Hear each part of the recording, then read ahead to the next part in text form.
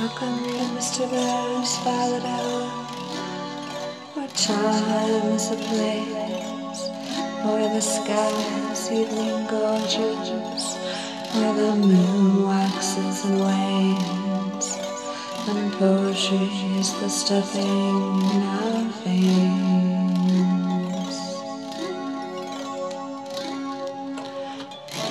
making the lonely a little more bearable.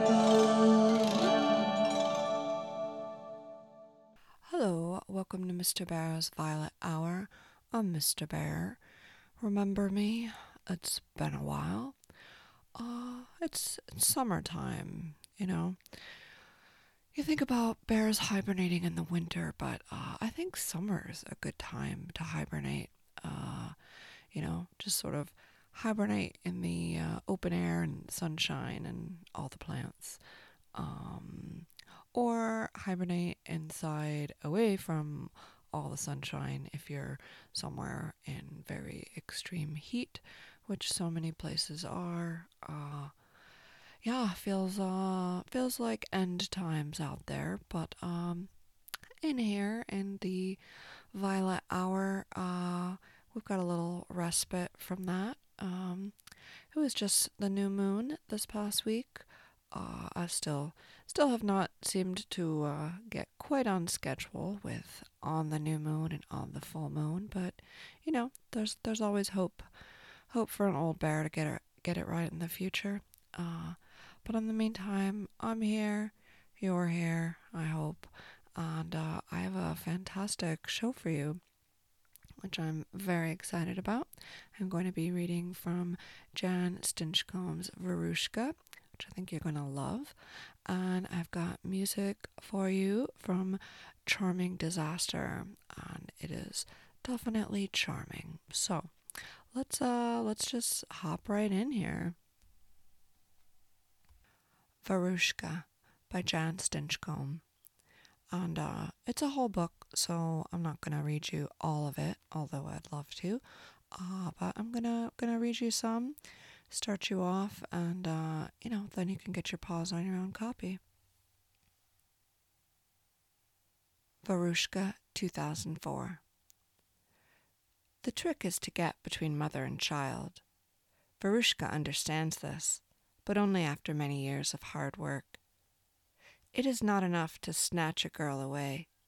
She has to confuse her heart. The girl needs to say yes. The girl must come willingly. This time she will build a little house. Children can't resist houses. And then she will have a girl all to herself, a girl to raise. The years will fly by.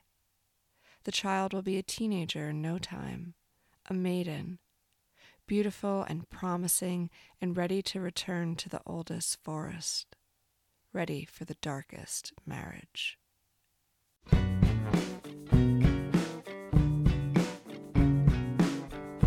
We live in the black. Read when we can. Pulled in by your heart. Pumping in the dark. Gonna make you mine.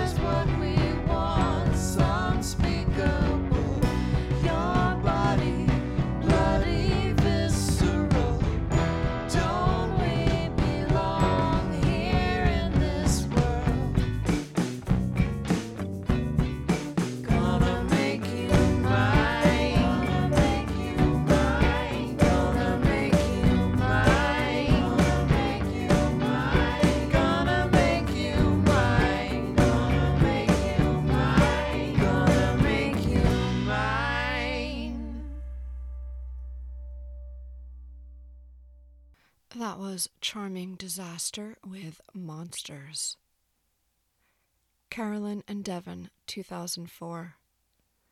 The chalet was only a temporary escape. Jack found the place through a friend at work. The owners were away in some cold country like Sweden or Iceland. It was a steal, way cheaper than the apartment they had fled, and it was nice to be in a house for a change. They all deserved a break, something new, even if it seemed reckless to move to a neighborhood in a high-risk fire zone after what they had been through. Jack assured Carolyn there were no trees anywhere near the house. The lot had been recently cleared of brush and appeared safe. No rosemary in sight. It was a long drive to the city from Topanga, but it was worth it. No neighbors. The simple blue A-frame sat on a hill with the woods behind it, and, if you walked up the hill far enough, there was a sliver of the ocean to the west. The house was wide open, almost like a barn, all wood with exposed beams. There were 2 bedrooms downstairs with a bathroom between them, and the entire second story was one big open room, accessed by a wooden staircase with little trees carved into the balusters. Carolyn loved it. Devon ran all over the little house squealing until Carolyn, surprised by her daughter's reaction, had to warn her about running up and down stairs. I want you to be very careful, respectful. Don't scratch anything, don't dent anything. This is someone else's home. It doesn't belong to us. I want you to protect it. Like a guard dog? Devon asked, baring her teeth. Or a guard cat. Devon went around meowing on all fours while her parents stood and stared, too tired to unpack. Their Volkswagen carried what remained of their possessions after the Venice duplex had burned down. The smell of smoke, like a campfire indoors, had woken them, and then adrenaline took over. Carolyn was wearing her favorite dress. She had fallen asleep on the couch, her contacts still in, after coming home from a party in Culver City. She had time to grab her purse and her little Nokia phone. Jack took his keys, phone, and the power book off the kitchen table. Devon had her favorite animal, Bear, in her arms. When all the residents were standing on the lawn in front of the duplex, the fire engines not yet audible, Carolyn thought of running back inside for the wedding picture. She imagined it disappearing, curling at the edges before turning into a black ball, an evil spell intended to destroy her marriage and family. Devon cried about her village of stuffed animals and her little dollhouse. Jack poured reassurances over them in the hot night. They had renter's insurance. Grandma Carol would send more toys. They had their lives. Everyone got out safe. Even the Burke's cat Simon, who surveyed the flames with his golden eyes. Maybe she won't remember, Jack whispered to Carolyn. Of course she will. I don't know why people always say that about children. After the fire, they stayed in Beverlywood with Diane, Carolyn's old roommate from grad school. While Diane and Jack were at work and Devon napped, all Carolyn could do was lie on the couch and stare. She wanted to sob in the privacy of Diane's little house, but the tears refused to come. It's probably shock, her mother told her. You should stay with me for a while. I can watch Devon while you try to get on your feet again. Resentment, so bitter and quick it surprised her, rose up inside Carolyn. She knew it was an overreaction, and so she chose her words with care. It was better not to get in a fight with her mom. That would never work. Jack's job is here. You know he's trying to make partner, and I'm waiting to hear back from preschools for Devon. She's turning 4. It's time. Well, where are you going to live? I don't know, Mom. I don't know. She tried not to think about her material losses, because when she did, her heart plunged deep inside her rib cage. She had nothing left. Not even her jeans. Her books were gone, as were the pricey Revere wear pans her mother had bought her when she started college. Her little troop of docile, dedicated cacti must have turned to ash. And the wedding picture still haunted her. They had stored the negatives in the closet, unfortunately, instead of the safe deposit box. She decided to make a list of everything she wanted to replace, but she soon found herself drowning in an endless stream of remembered objects. What had happened to the keepsakes and weird wedding gifts, all those things she and Jack used to laugh at? I want to downsize, she announced to Jack one night while they were at the dinner table. I mean, really, like not acquire anything unnecessary. Sounds good to me, Jack said. We'll never have the space for it anyway, not in L.A. A few days later, when Carolyn was alone with Devin in the little Beverlywood house, she found herself bent over the toilet where she gagged but produced little more than long strings of saliva. She felt funny. It was a familiar feeling which had been building for days. Oh no. She sat up, still nauseated, and tried to list the essentials. You had to have a car seat or they wouldn't let you leave the hospital, a bassinet, a stroller, diapers, onesies, a teething ring. That was when she cried. Ugly cried in great choking gasps she didn't even try to hide from Devin. Her daughter came running up to her, carrying a small wooden car she had found on Diane's desk. "What's wrong, Mummy?" Stomach ache. Carolyn noticed Devin was wearing a pair of pull-ups, even though she was potty-trained and only needed them at night. She must have put them on herself. She was very self-sufficient for a little kid. As Carolyn stood up to wash her face, she could hear Devin playing with Bear in his new car.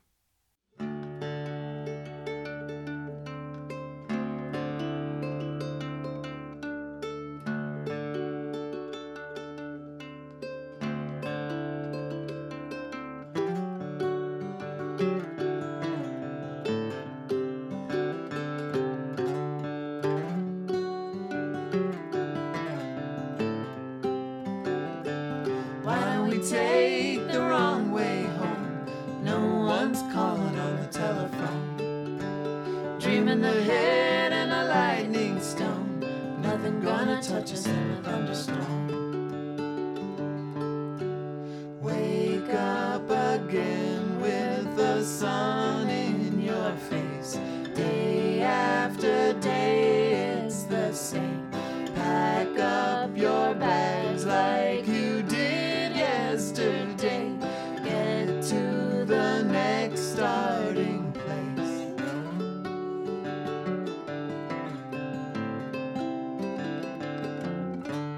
Put on your makeup and get on the stage. Tell a new tale every night. Stand still, the sets and the scenery change. Are we just ghosts in the light of the ghost light? Why do we take the wrong way home? No one's calling on the telephone. Dreaming the head and a lightning stone. Nothing gonna touch us in a thunderstorm. What do we need to keep us going on? Half a deck of cards and a suitcase drum. What do we do when we lost our way? Trail lucky pennies gonna get us home safe. What do we need?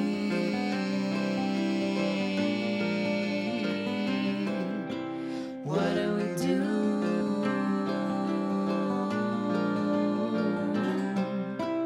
Why do we take the wrong way home? No one's calling on the telephone. Dreaming the head and a lightning stone. Nothing gonna touch us in a thunderstorm.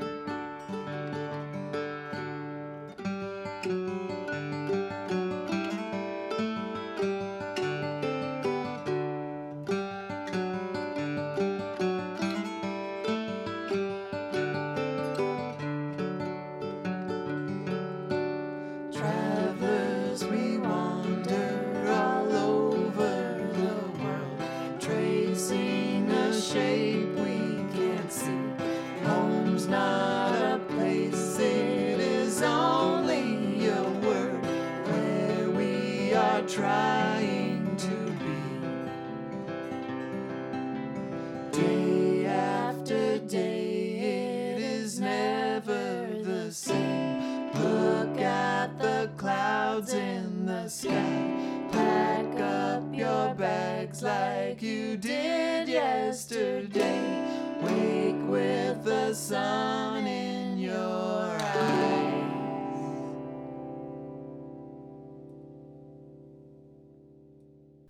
That was Charming Disaster with Wrong Way Home. After they had been in the chalet for a week, Carolyn found a plush rabbit nestled under the blankets in Devin's bed. She turned it over in her hands. It had silky fur of a purpley beige no real rabbit would have. It was an expensive toy, a treat, bought for no reason one day on the 3rd Street promenade. And Carolyn was sure it was one of the precious toys that had burned in the fire. "Where did this come from?" she asked, walking out to the main room where Devon was playing with the new tea set her grandmother had sent her. "It looks exactly like your old rabbit." "It's Henry," Devon said. "Devon," Carolyn began. Then she paused. Maybe it was all right? Why couldn't this replacement rabbit be Henry, or Henry too? Perhaps this was the right way to deal with their trauma and the long process of remembering on a daily basis all that was lost. Carolyn was constantly reaching for objects that no longer existed in her new kitchen. Things as simple as a preferred cheese grater could ruin her mood by their very absence. So many memories were attached to each item, replaceable or not. The narrative of their lives could be told through these objects. She gave the new Henry a little squeeze. "I found him outside," Devon said. Carolyn knelt down next to her daughter. "Devon, I told you not to go too far. I know you're a little adventurer. In the fall, you'll be in school with other kids, and then you won't be so bored. For now, though, you have to stay in the yard." "I didn't leave the yard, Mommy. Henry was on the picket fence. He was waiting for me." Carolyn smiled. "Okay," she said, and let it go. There was a small patch of grass dotted with wildflowers out the back door. A simple white fence that was waist-high separated the property from the woods. They called it a picket fence, just as they called the A-frame house a chalet. Devon copied everything they said and did. "What's she going to do when she goes skiing and sees a real chalet?" Jack would joke. Shortly after moving in, they had taken a family walk in the woods. There was a trail that led partway up the hill behind the chalet and then disappeared into a scattering of oak and black walnut. Coast live oak, to be exact. Jack had looked it up. He worried about the possibility of mudslides as well as fire. But this was the beauty of a month-to-month lease. Maybe they would find something else before too long. Carolyn worried about wild animals. "You mean mountain lions?" Jack asked. "It's possible, isn't it? They've been spotted in the city. I'm sure they're out here, too." "I think you should be more worried about coyotes." The trees around them hummed with insects and birds. Jack stood and breathed in, balancing Devon on his back. "We can make a rule. No walking in the woods alone. And Devon, you never go beyond the picket fence. No coming up here without Mommy or Daddy." And then they hiked back down to their life in the chalet. When Jack came home from work, Carolyn showed him the rabbit she had found. "You know what?" He took off his work jacket. "It took me over an hour to get here from Century City. There must have been an accident. Unbelievable." "Jack, Devon says she found it on the picket fence." "I'm sure she's only playing." "You're not listening to me." "Can this wait until after I've had something to eat?" "Jack, it's exactly like her old one, the one that burned in the fire." "It must have come in that box of stuff your mother sent." "I would have noticed when I opened it." "What are you saying?" He stopped and looked at her, then set the rabbit on their new kitchen table. "Maybe one of the neighbors left it for her." "People don't do that kind of thing around here, and I haven't met any of the neighbors." Jack went to the refrigerator and took out a beer. "We're all really tired. A lot has happened to us. You're overthinking this. I, for one, am glad to see Henry here." "I'm surprised you remember his name." "Who could ever forget Henry?" Jack said. He went back to the table and put the rabbit on his shoulder. Devon came downstairs and saw her father, and then the two of them started to play. They were so loud and happy they couldn't hear Carolyn asking if it was Jack who had bought a replacement Henry and perched him on the fence. That must have been what happened. Of course, Jack was pulling her leg.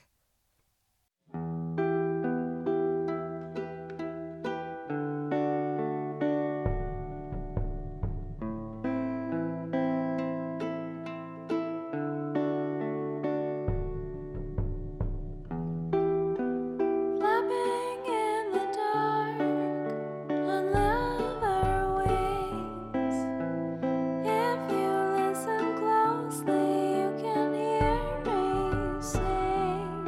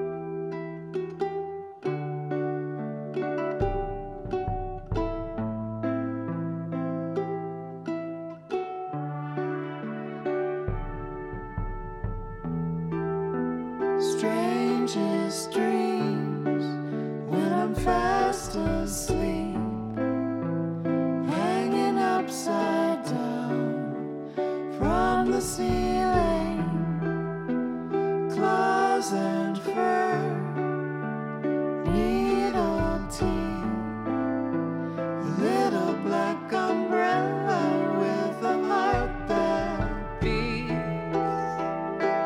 My love is blind. Tell me, are you one of my kind? My love is blind. Tell me, are you one of my kind? When the sun goes down, I leave my little hollow and trace a crooked line over the summer meadow. Can you see the sound in a piece of shadow?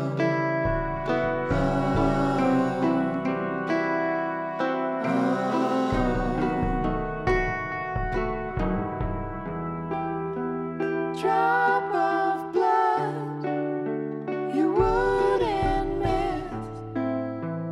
If you let me, I'll give you a little kiss.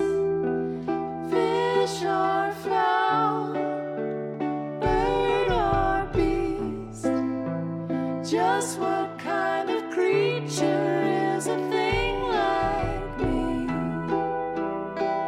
My love is blind. Tell me, are you one of my kind? My love is blind. Tell me, are you one of my kind?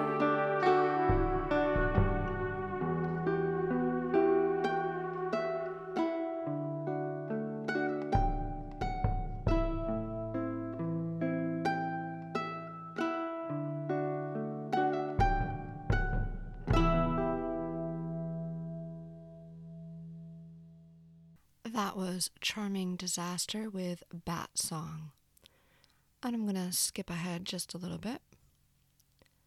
Devon has Bear and Henry. The three of them sit at the little plastic table with the matching benches Daddy's work friend gave them. They're using the fancy tea set her Grandma Carol sent. Normally her mother wouldn't let her take porcelain dishes outside, but everything has changed since the horrible night. Besides, she and Bear are careful with nice things. It's the rabbit she has to watch out for. He's not bad. He's impulsive, always running away when something captures his attention. Henry is fast, the fastest animal Devon has ever seen.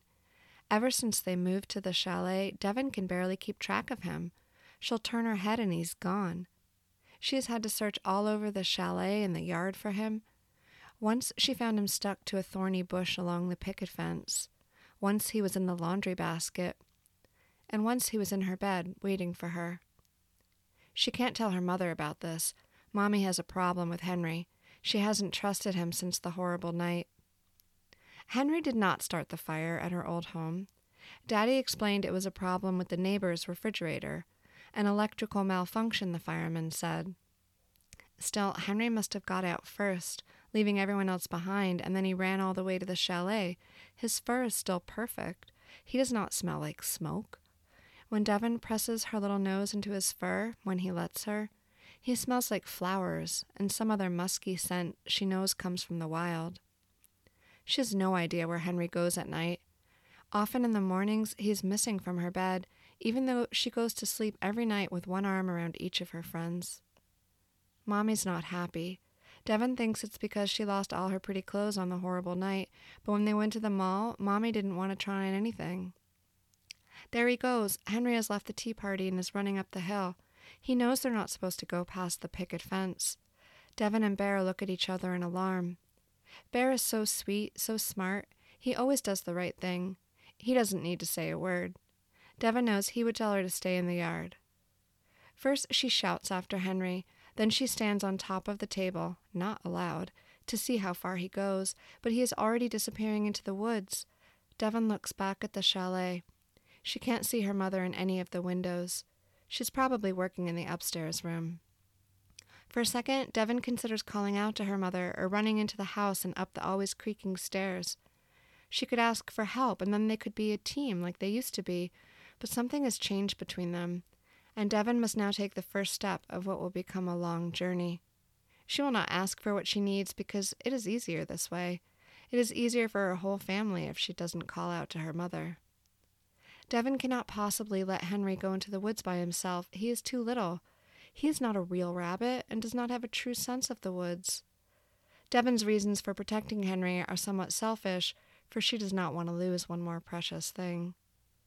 It is easy to climb over the picket fence, although for 1 second she feels the old wood cracking under her weight. The soil on the other side of the fence is hard, baked by the California sun. She sees Bear standing on the picnic table, waving his arms in the air. "You stay there, I'll be right back," Devin says. Then she turns and begins the long walk up the hill. She never looks back. She is not afraid of the woods. She's afraid of her mother. By the time she is high enough up the hill to see the view of the ocean, Devin is panting. The path ends and she does not know what to do, but then there is Henry, standing and waiting for her. "You come back here right now," she says in her mother's voice. All at once, the lady is there. This is the first time Devin sees her. The lady is tall and thin with long white hair that covers her body like a shroud. Devin cannot see her face. She must be cautious and quiet. It's like the time her family saw a deer when they were hiking. If anything, the deer was afraid, and if they weren't careful, the animal would run away. Devin knows she is being bad. She's on the wrong side of the fence, and the lady is a stranger. At the same time, she knows the lady is not like anyone else, not a real person, and so maybe the household rules don't apply. Devin doesn't know what the lady will do to Henry, and in any case, she doesn't know if Henry will be able to find his way home. She follows them up the hill, but it's like watching herself in a dream or a movie, where she is the little girl in the foreground. She wants so badly to see the lady's face. Henry is ahead of her, of course. His fur is now white, the same color as the lady's hair. Devin cannot let them get away from her. The climb further up the hill is somehow effortless. Her legs are light yet strong. She knows if she turns her head she could gaze at the ocean. That is her old life, near the beach in the city. But if she turns to look at it now, this new world might disappear. The lady and Henry veer to the left, leaving what remains of the path, and are soon under the branches of scraggly old oaks. Devin has to walk quickly because Henry is moving so fast that she occasionally loses track of him. During those moments when he disappears entirely, Devin's heart hurts. It's a chilling reminder that she has no idea where she is. If Henry abandons her, she will become that terrible yet familiar thing from all the stories, a lost child. For 1 second, she has a flash of Bear, his eyes huge with concern, standing and waiting on the plastic picnic table. All at once, the heat of the day surrounds her. It's summer, so almost everything on the hill has turned brown, but Devin finds a single patch of earth that is still alive, still green, and rising from this patch is a hut. The hut looks like it is growing out of the refreshingly green grass. It is made of reddish wood and has a pointed roof, and there is a splash of blue flowers in bloom around its base. Ivy trails up one side. Devin sees the lady disappear around the left side of the hut to what must be the front door. There are no doors or windows visible from where Devin is standing. Henry is busy in the blue flowers. Now he looks like a real bunny, complete with power haunches and a twitching nose. Still, Devin knows this is her Henry. He's going to be really fast now, faster than ever. To her surprise, he turns his head and looks right at her with one brown eye. There is a sharp creak as the door of the hut opens, and Henry's left ear tilts like a little antenna to take it in. His whole body stiffens, and Devin knows she is about to lose him. She will both lose and be lost. What happens next is another great shock in her little life. Henry launches himself into her chest and knocks her to the ground, and then he is in her arms, back to being her soft stuffed animal. She hears footsteps approaching. Like a superhero from a cartoon, Devon rises and turns in the same motion. It is crucial that she not see the lady's face. She knows this now. She runs as fast as she ever has, remembering where to turn, and finds her way back. She's on the path to the chalet, still running, carrying Henry. His plush fur has returned to its usual color. Talk about close, talk about lucky. Devon's feet touch the soil of the yard just as her mother comes out the back door. Devon is really panting now. She knows she may have to lie. She is ready for it. Bear, facing the chalet with a teacup balanced on one knee, is prepared to help her. Devon takes her position at the table, but then things get even stranger. Her mother says nothing. She's not even paying attention to her. Her mind is somewhere else entirely. Lying in bed that night, Devon senses a great change. She can feel Henry's heart pounding in the darkness. Bear growls in a low, plaintive tone. Devon knows there is no way she can keep Henry away from the hut on the hill. He wants those flowers. Maybe Bear can go with them next time.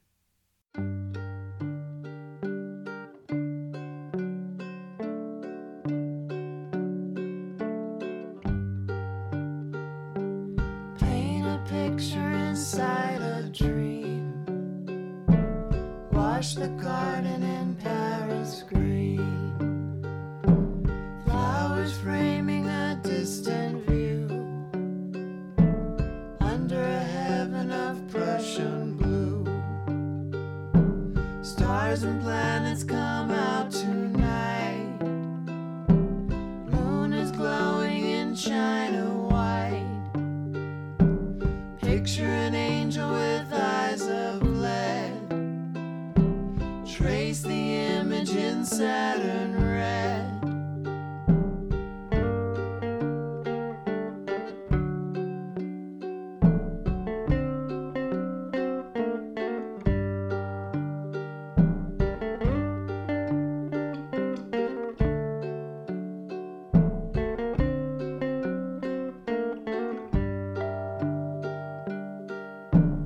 Make immortal what you have seen. Paint a picture in Paris green. When you've done what you have to do, flowers blooming in Prussian blue. Take the matches, set them alight. Stars and planets shine, shine white. Don't look backward, don't turn your head. Chase the angel in Saturn red.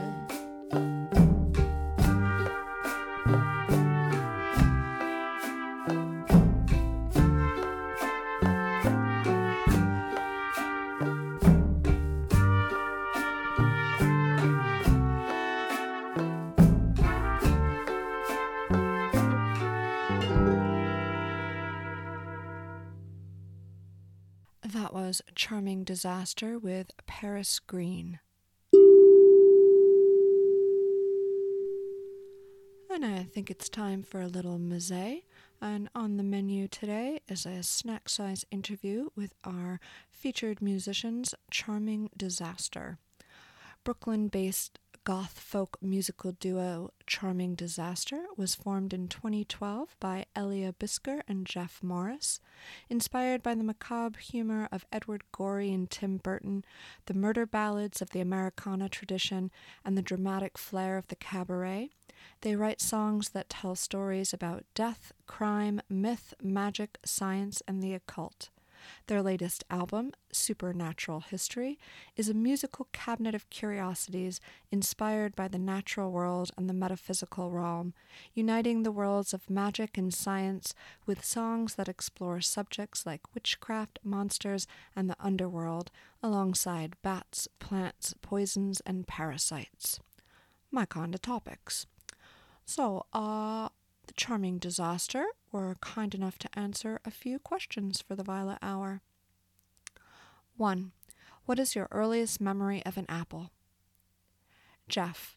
I picture the apple image on the center label of the Beatles' Abbey Road record. Elia. I remember the Garden of Eden. 2. If Charming Disaster were a perfume, what scents would be included? If Charming Disaster were a poison, which ones would it be? Brugmansia, aka Angel's Trumpet, whose scent has been known to drug the unwary into a state of intoxication, even hallucination. This is our answer to both questions. 3. What is your songwriting process and creative practice like? It's like a communal waking dream, like a hand-to-hand acrobatic act, like drawing a line and letting the line tell you where to draw, like being an octopus with 2 heads, like doing a book report with a Ouija board. 4. What are your 5 favorite words associated with disaster? Hindenburg, steamboat, charming, apocalypse, Ragnarok. With underworld? Catabasis, inferno, chthonic, magma, Sisyphean. With grenadine? Pomegranate, Shirley Temple, bomb, apple. 5. Please describe your current obsessions in the form of a grimoire. Helen Keller, Urban Wild Fruit, The Doukhobors, Jeff Needs a New Red Suit, Noyau Extract, Toast Away the Cyanide, Symbiotic Cultures Letting Good Bacteria Thrive, Wireless Interference on the 2.4 gigahertz band, The Endless Logic Puzzle of Our Touring Plans. Bonus. If you were a stuffed animal, what would you be? Jeff. One of the ones that come alive when you're not looking. Elia. One of Beatrix Potter's dead pets. She studied them to create her art. Well, thank you again to Charming Disaster for sharing their music and thoughts with the Violet Hour. And you can find out more about them at charmingdisaster.com.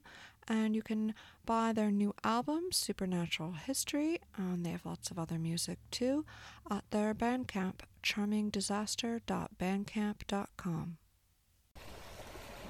Are you or anyone you know a musician? Amateur, professional, experimental? Do you tell stories with music and song?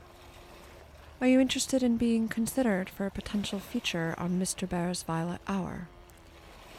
If you have answered yes to any of these questions, please send samples of your work, links to Bandcamp, SoundCloud, your website, digital demo tape files on Google Docs, whatever you have, to violethourmoon@gmail.com.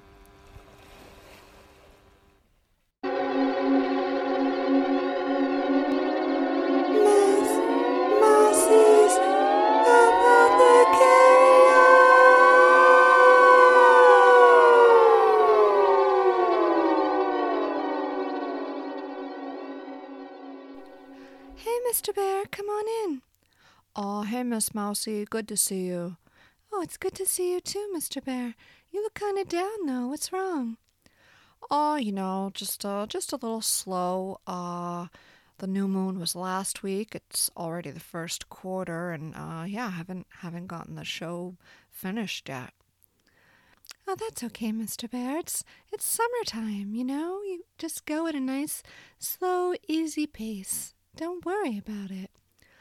Yeah, I guess you're right. It's good to see you, Miss Mousie. But Mrs. B, my human's mom, she keeps telling my human that Mr. Bear should retire. Mr. Bear's so old. Why are you making him work? He should just be, in bed in silk pajamas and not having to work. And well, do you want to retire, Mr. Bear? No. I like doing the show. I mean, silk pajamas sound pretty nice. Well, Mr. Bear, you can get some silk pajamas without retiring, and you can, relax in your silk pajamas, and do the show. It's not, you don't have to retire. Yeah, I mean, that's a good point. I could just get myself some silk pajamas. But She says I'm a senior citizen bear, and nothing wrong with being a senior citizen, but I'm not. I said, I'm a human's not a senior citizen. Like I'm not. How can I be a senior citizen? And she said something about bear years and that I'm definitely a senior citizen. Well, Mr. Bear, you're an old soul, so just take it as a compliment. Get yourself some silk pajamas and do the show when you feel like it, I mean, you're, or set an alarm, So a few days before the new moon, set the alarm and then just, start. Because I know it always takes you a while. Yeah, it's true. I mean, the show's usually about an hour, but it takes me many, many more hours than that. Yeah, well, good things take time, Mr. Bear. That's what I always say. And, it's like making a tincture or a liqueur or an infused honey. I mean, it just, you don't have to do much, but you gotta wait. You gotta just let that time do its magic. Yeah, you always make me feel better, Miss Mousy. Thanks. What are you up to today? Well, summertime, I figured it's about time that I started a first aid kit. A first aid kit? Wow. I don't have one of those. Yeah, it's a good idea to have a first aid kit around and try to learn some first aid skills. And, that way we can all help ourselves and help each other. So I just started, you can just start by just whatever you have around. Most people already have something, like some Band-Aids or some gauze pads or paper tape. You can just start gathering things and putting them all in one place, so you'll know where they are when you need them. Oh, that's smart, Miss Mousy. I like that idea. Well, I'm taking a first aid course with Commonwealth Center for Holistic Herbalism, and yeah, so it's their idea. Gotta give credit where credit's due. Yeah, that's true. What else is in your first aid kit, Miss Mousy? Well, so this is just a start. This is my first aid kit. I think there'll definitely be more to come, but let's take a look together, shall we? Oh, sure, Miss Mousy. So I just have it in a little mesh bag right now with a zipper because that's what I had. But, the whole idea is just use whatever you have and then, try it out and then you can change it or figure it out later. But just start. Just take a first step. So I have some gauze roller and I have some gloves and I have some paper tape. That sounds helpful. Yeah, let's see. And then, okay. So I've got some tinctures, and I put them all in a plastic baggie, and everything's labeled. I've got some lobelia tincture. That can help if you need an emetic, if somebody needs to throw up, or if someone's having an anaphylactic a shock and they don't have EpiPens or their asthma inhaler or anything like that, you can try some lobelia tincture. I've got some lemon balm tincture, and that's just a really relaxing, uplifting nervine. Can also calm the stomach. It might help you relax for sleeping. Sounds like you got a lot of things, Miss Mousy. Yeah, let's see. I've also got some yellow dock tincture, so if you're feeling constipated, that can help. And then I've got some black raspberry tincture, so anything like blackberry, raspberry, the root is probably best, but leaf is what I have, black raspberry leaf, and that can help when you've got diarrhea. So really anything astringent. Rose is great too.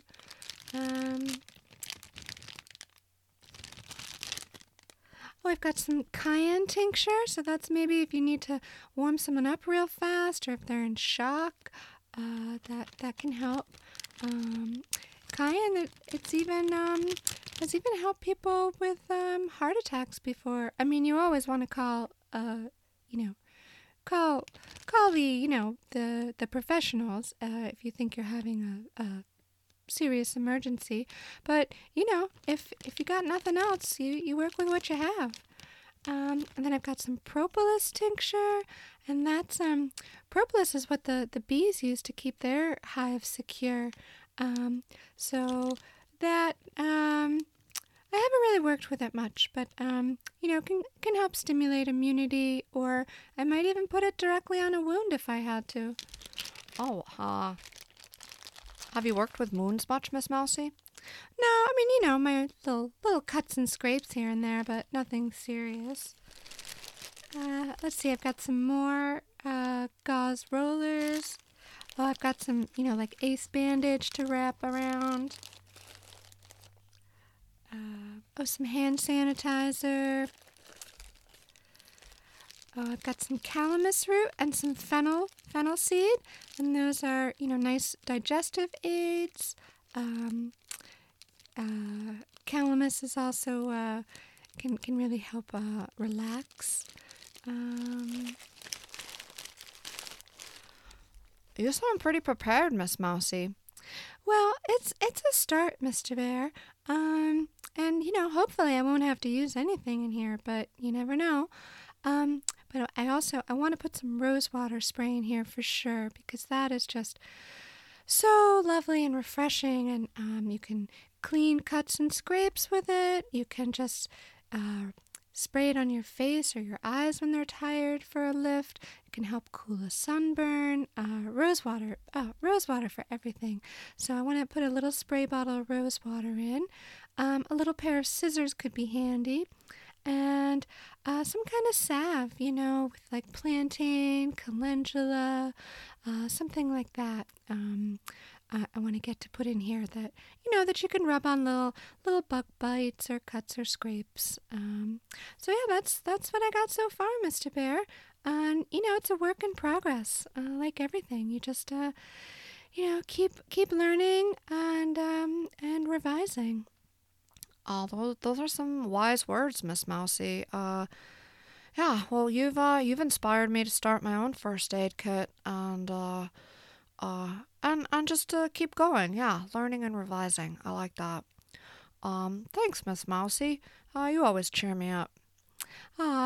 It's good to see you, Mr. Bear. And yeah, why don't you go finish the show? You'll feel better. And next week's the full moon, so maybe you'll be inspired to do another show for the full moon. Oh yeah, let's not push it, Miss Mousy. Just kidding. That's my goal. It's good to have goals and then just keep adjusting them. Yeah, exactly. Learning and revising. All right, Mr. Bear. Good luck, and hopefully I'll see you next week. Yeah, Miss Mousy. I hope to be back then. So, thanks again. Bye. Bye. Oh, wait, Mr. Bear, don't forget to remind your listeners that I'm just a two-dimensional hand-drawn rodent studying herbalism, and they should always do their own research. Oh, yeah, of course, Miss Mousy, you got it. Oh, and wait, we forgot to do the flower oracle. Oh, yeah, don't want to miss the flower oracle. What's today's flower oracle? Okay, I'm going to flip through here. Remember, it's Kate Greenway's Language of Flowers, and I'm just going to paw through and point down. And today's flower oracle is... Oh, let me get my reading glasses on. This book has small print. Jasmine Cape. Transport of joy. Oh, that's just lovely. Jasmine Cape. Transport of joy. Well, we could all use a little joy, Mr. Bear. So I think that's a great oracle for today. So maybe you can go make some jasmine tea, or just meditate on joy. Thanks, Miss Mousy. Yeah, transport of joy. That is a beautiful oracle. So I'm gonna transport myself out of here now, and I'll see you soon. Okay, Mr. Bear. Take care.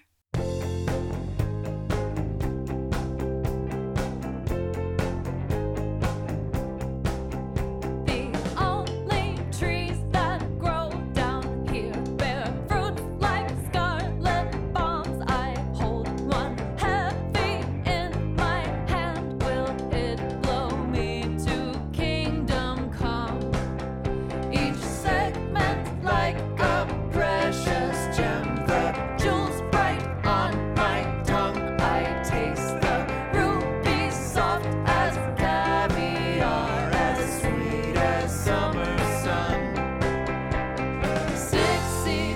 to me.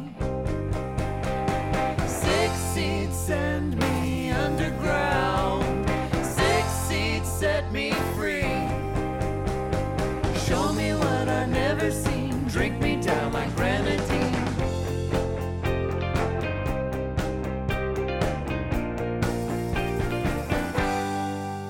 My heart is in your hands. I see your fingers stained with red, just like the summer sun.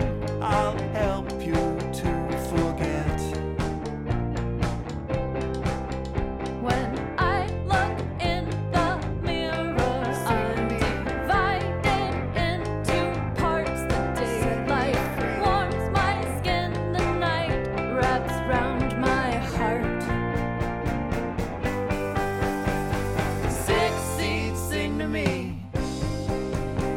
6 seeds send me underground. 6 seeds set me free. Show me what I've never seen. Drink me down like grenadine. I've been waiting my whole life for your attention and your smile. You and I will rule this nightmare day by day and side by side. I don't ask for all your time, just forever will you be mine. 6 seeds sing to me.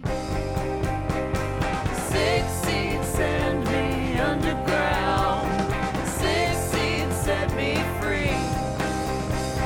Show me what I've never seen. Drink me down like grenadine. 6 seeds sing to me. 6 seeds send me underground. 6 seeds set me free. Show me what I've never seen. Drink me down like grenadine.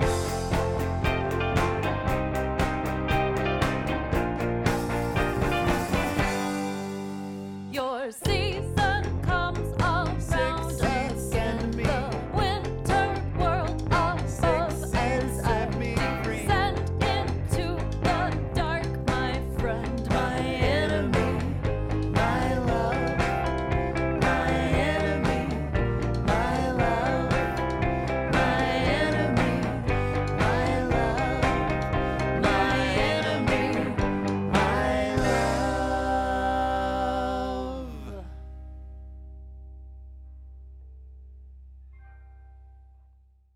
That was Charming Disaster with 6 Seeds. And that's the show, folks.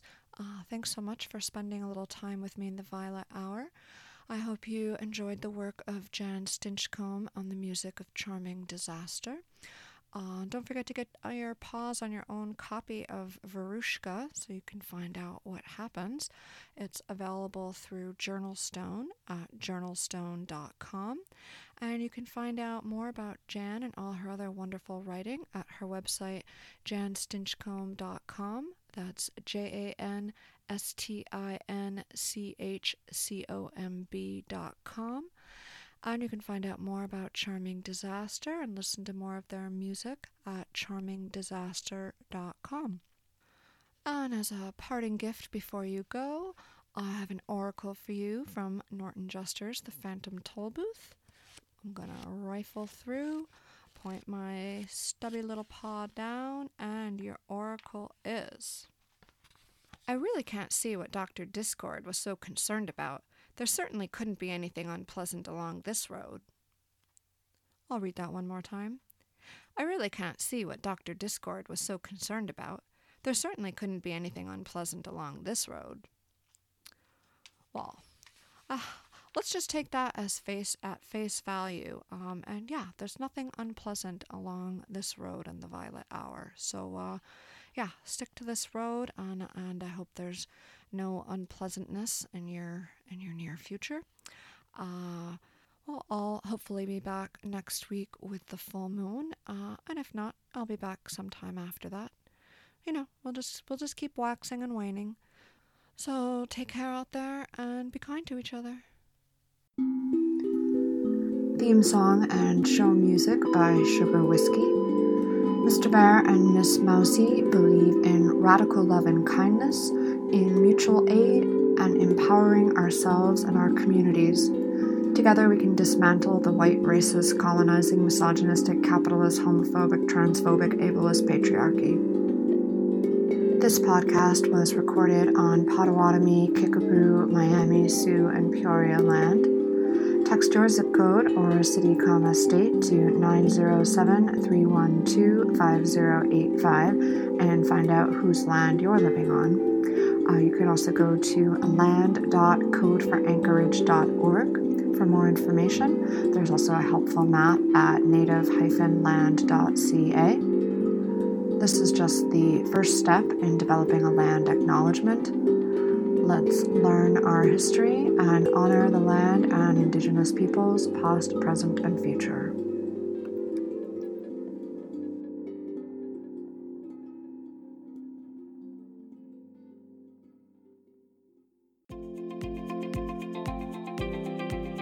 This podcast was produced in collaboration with the Boston Free Radio Podcast Network, part of bostonfreeradio.com and Somerville Media Center, Somerville's longest-running public access media center that enables a vibrant and diverse community to express its creativity, explain its ideas, share its cultures, and foster the individual right to freedom of speech. Learn more about Somerville Media Center at somervillemedia.org, or check out some of the other amazing Boston Free Radio podcasts and radio shows at bostonfreeradio.com. Thanks for listening.